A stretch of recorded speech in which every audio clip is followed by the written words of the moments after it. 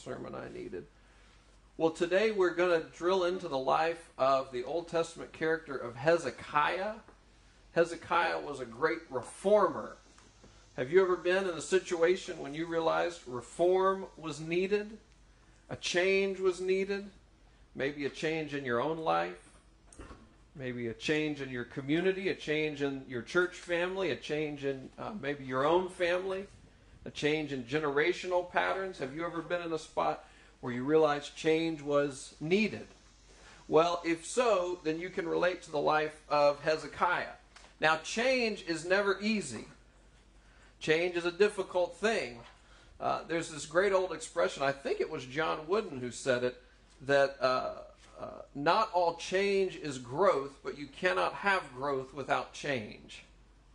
Not all change is growth, but you cannot have growth without change. The hard thing is, though, the longer we're in a dysfunctional situation, the harder it can be to feel like we can change it, or that it even needs to change in the first place. And Hezekiah is in one of those situations. Hezekiah is in a situation where change has been needed for a really long time. And he was the one who stepped up by God's grace and with God's help, brought about a much needed change. Hollins read earlier the passage about him in 2 Kings chapter 18, verses 1 to 7. I'm very glad I was not selected to read the scripture today. There are a lot of crazy names in those verses. Hollins did excellently. She pronounced all of them correctly. The passage began this way. 2 Kings 18, verse 1. In the 3rd year of Hoshea, son of Elah, king of Israel, Hezekiah, son of Ahaz, king of Judah, began to reign. He was 25 years old. So a little bit of backstory of where we are in the Bible. This is after the life of King David, who we preached about early on in 2020, which seems like years ago, but it was a few months ago. We preached about King David. King David had a son, Solomon. Solomon built a temple so that all of God's people could gather together and worship God. But after King Solomon, God's people split into two nations, the nation of Israel, the nation of Judah. And both of these nations struggled to follow God, and they struggled to follow God's ways. And they had king after king after king after king who led them further down the path of destruction. And so God sends a wake-up call to the people in the nation of Israel. They are overtaken by the Assyrian Empire.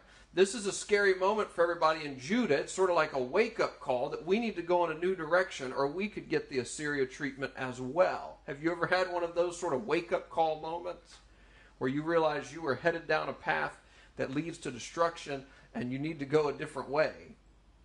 Well, that's what the people in Judah realized, and Hezekiah, their king, capitalized on this. He's 25 years old, and he seizes on this desire to turn things around. He is a great reformer, and boy, did stuff need to be reformed.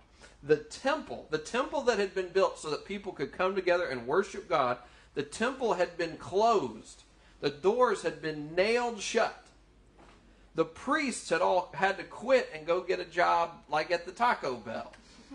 I mean, Kindred. They'd all gotten jobs at Kindred. I make random allusions to Taco Bell in my sermons. Okay, got it, yeah. But now I've started to change those over to Kindred allusions to try to get gift cards to Kindred instead of Taco Bell. So the temple has been nailed shut. The priests are working at the Taco Bell. God's people are still worshiping God with a capital G, but they're also worshiping a lot of gods with little g's as well. In fact, Hezekiah's father, Ahaz, he was the king before Hezekiah, he had actually sacrificed one of his children to a pagan god. So that's kind of how bad this thing had gotten. God's people have been neglecting God for hundreds of years, and at this point it really shows. But when you've been doing something crazy for hundreds of years, it can be hard to realize there's a need for change. 2 Kings 18:5 is the hope, though. It says this, that Hezekiah trusted in the Lord, the God of Israel. There was no one like him among all the kings of Judah, either before him or after him. So in this defining moment, God raises up a needed person. God raises up someone who trusted God above everything else. What I love about Hezekiah is that he's not noted for his leadership skills. He's not noted for his knowledge. He's not noted for his brilliance. He's noted for trusting in the Lord. He is noted for trusting that God's way is always the best way. Because the truth is, you and I may not have great leadership skills or great brilliance or great knowledge, but that's not why the Scripture commends Hezekiah. Hezekiah is commended for trusting in the Lord. He used his trust of God, his love of God, as the lens through which he understood his world, as the lens through which he evaluated his world. And when he evaluated his world through the lens of trusting God and loving God's ways, he saw a change was needed. So in verse 4, we learn that he removed the high places, he smashed the sacred stones, he cut down the Asherah poles, he broke into pieces the bronze snake Moses had made. For up to that time, the Israelites had been burning incense to it. It was called Nehushtan. So Hezekiah comes in. He's 25 years old. He's seeing the world through the lens of loving and trusting God. He's looking at what's going on around him and saying, some change is needed. And he moves swiftly. He opens back up the temple. He tells all the priests to quit working at Taco Bell and get back to the temple. And then he says, I'm closing down the high places. Now you may say, what does that mean? What are the high places?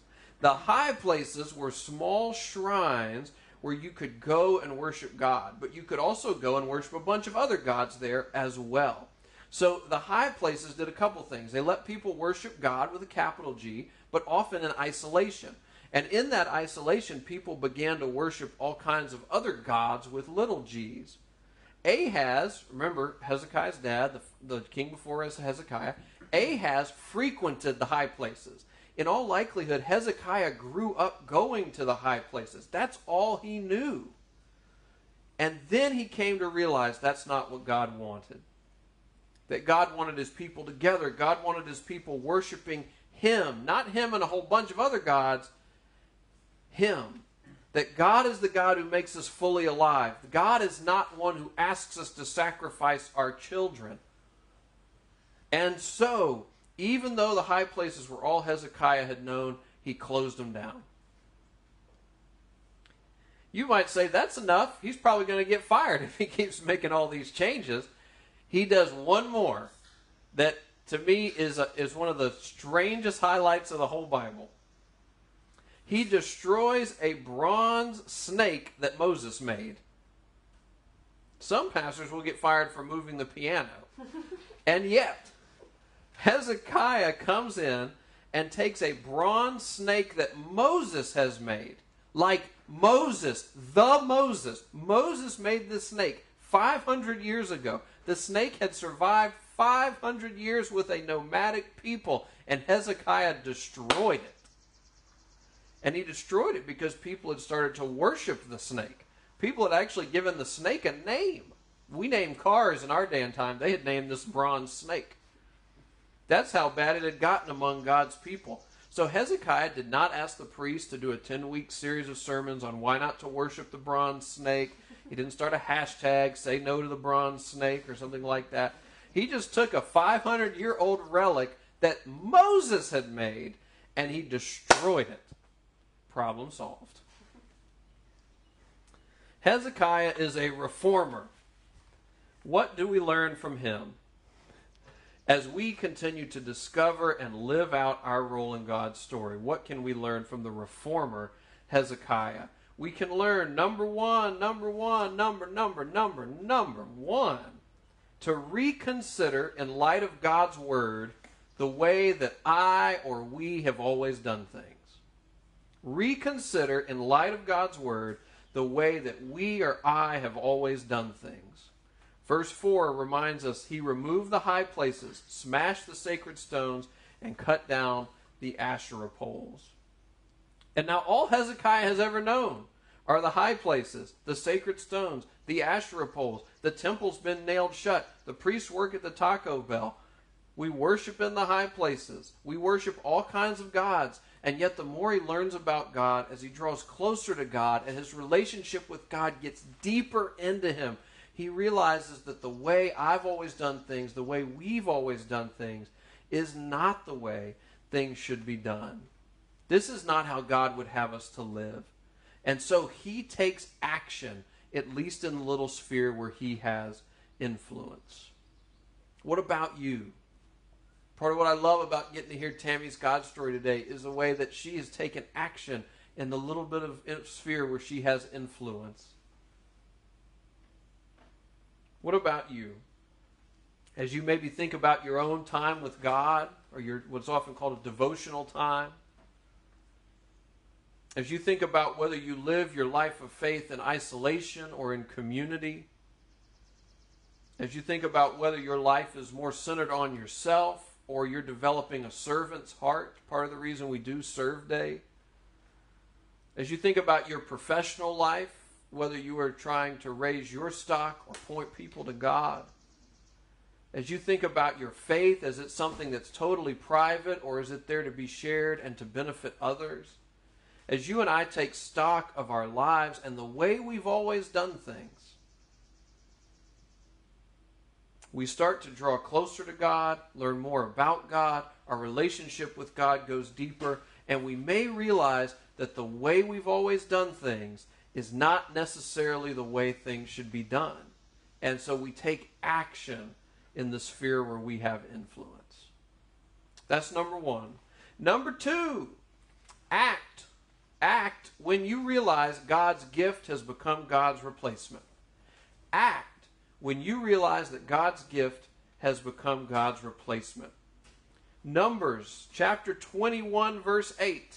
I'm a math major. Numbers is my favorite book of the Bible. Numbers chapter 21 verse 8. I can't get through a sermon without a pun. I apologize.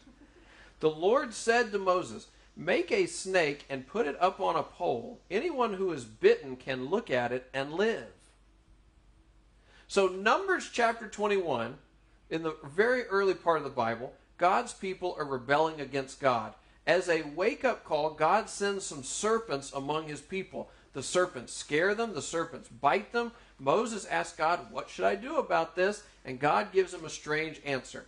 God tells Moses, "Make a snake, put it on a pole, and then anyone who's bitten by the serpents can look at the snake on the pole and be healed." That's what Moses does. He makes a snake out of bronze. He puts it on a pole. People look at the snake and they live. And now pay attention to how many health-based organizations have a snake and a pole in their logo. God miraculously healed the people. And the truth is, God could heal people in whatever way he chooses. But in this instance, what he had the people do was look at a snake that's being lifted up on a pole as a reminder that God has power over all things, even these serpents. That God can heal any wound, that God can heal any person, that God can heal any life. God can heal the harm done by any serpent.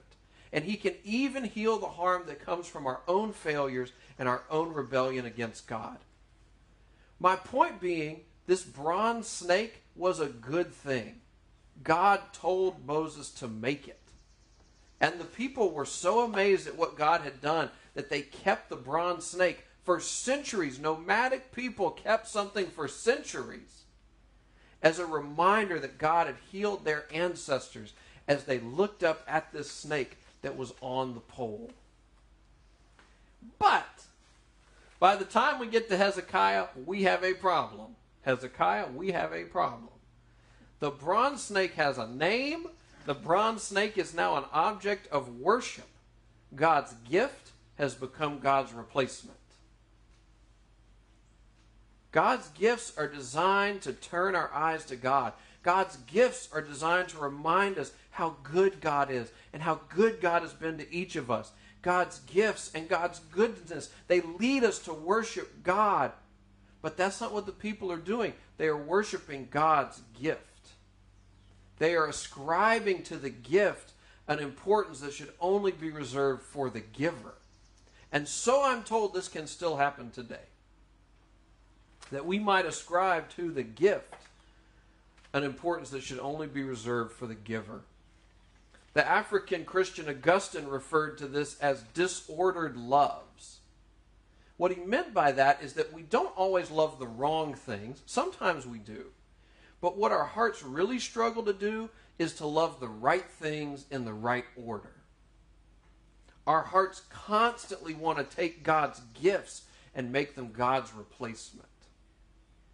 And so we can start to find our worth and give our greatest efforts to a spouse, to a significant other, to our kids, to our career, maybe to even a Christian ministry or a strategy for ministry, or to a friendship, or to a dream. And the truth is, those are all good things. They are all gifts from God. And they will crumble under the pressure if they become an object of worship.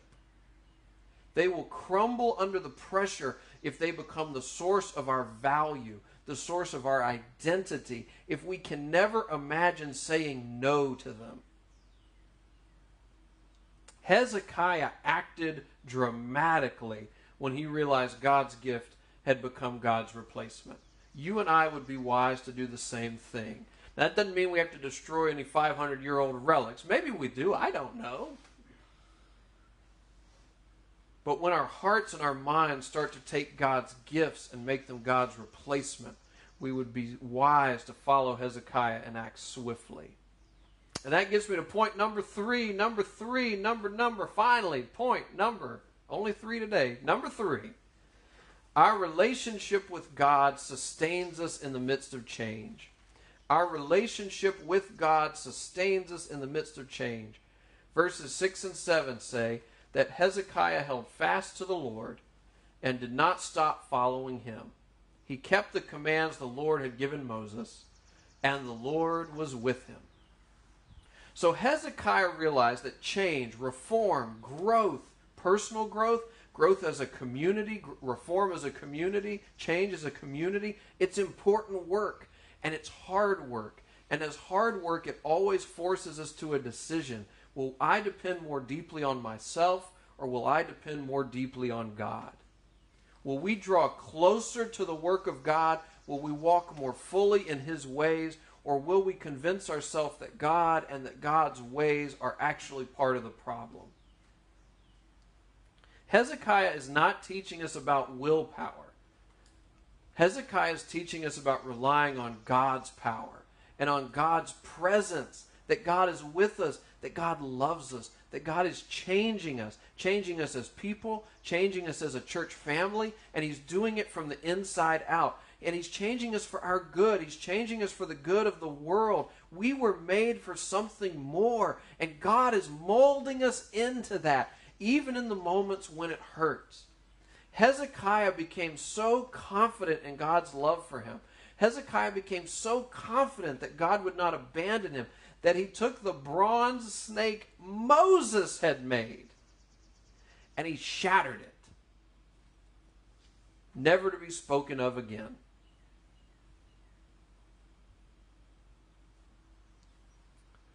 About 700 years later, a religious leader approaches Jesus Christ at night.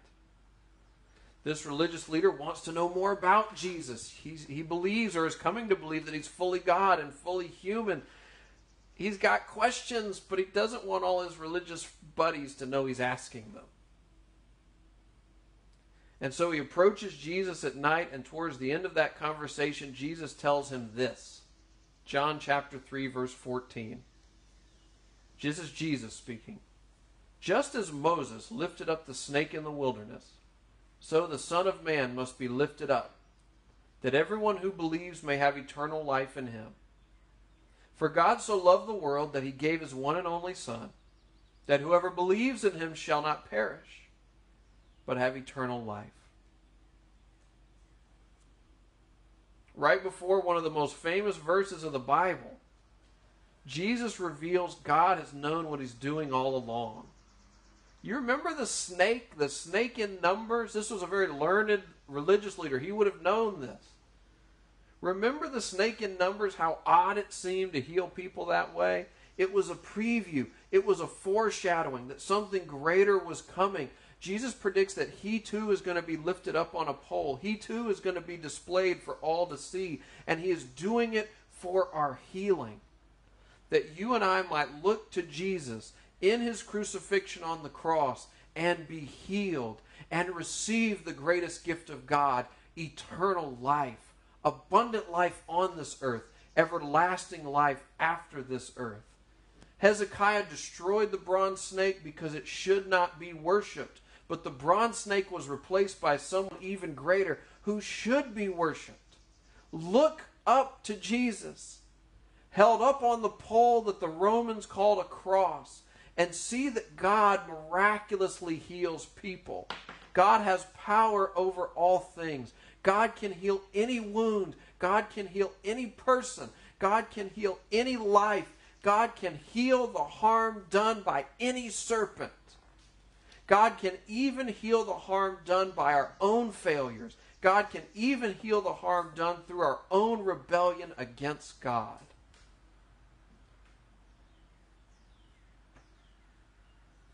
So as a conclusion, I would just ask you this question. Based on the example of Hezekiah, how can you better discover and live out your role in God's story? Based on the example of Hezekiah, how can you better discover and live out your role in God's story? I have loved throughout this series holding God's stories in our own day and time with God's stories in the Bible, as we continue to see what God is doing in this world and has done throughout the history of this world. I think it gives us different eyes to see, and I think it calls us into being different people. What do we see in Hezekiah? We see him drawing close to God, finding his worth, finding his value in God. Jesus tells us to find our value, to find our worth as we look up at him, held up on the pole called a cross, to receive from him eternal life. And then out of that, to evaluate how we've always done things. To be honest about where God's gift may have become God's replacement. And then with God's grace, by God's help, to act, to change, to grow, to reform. To reform. Not through our own power, but through the power of Jesus Christ, the Holy Spirit living in you. Let's pray together. Let me give you a chance to pray, a chance to talk to God, to listen to God about whatever he's stirring up in your heart or in your mind. Just take a quiet moment for personal prayer.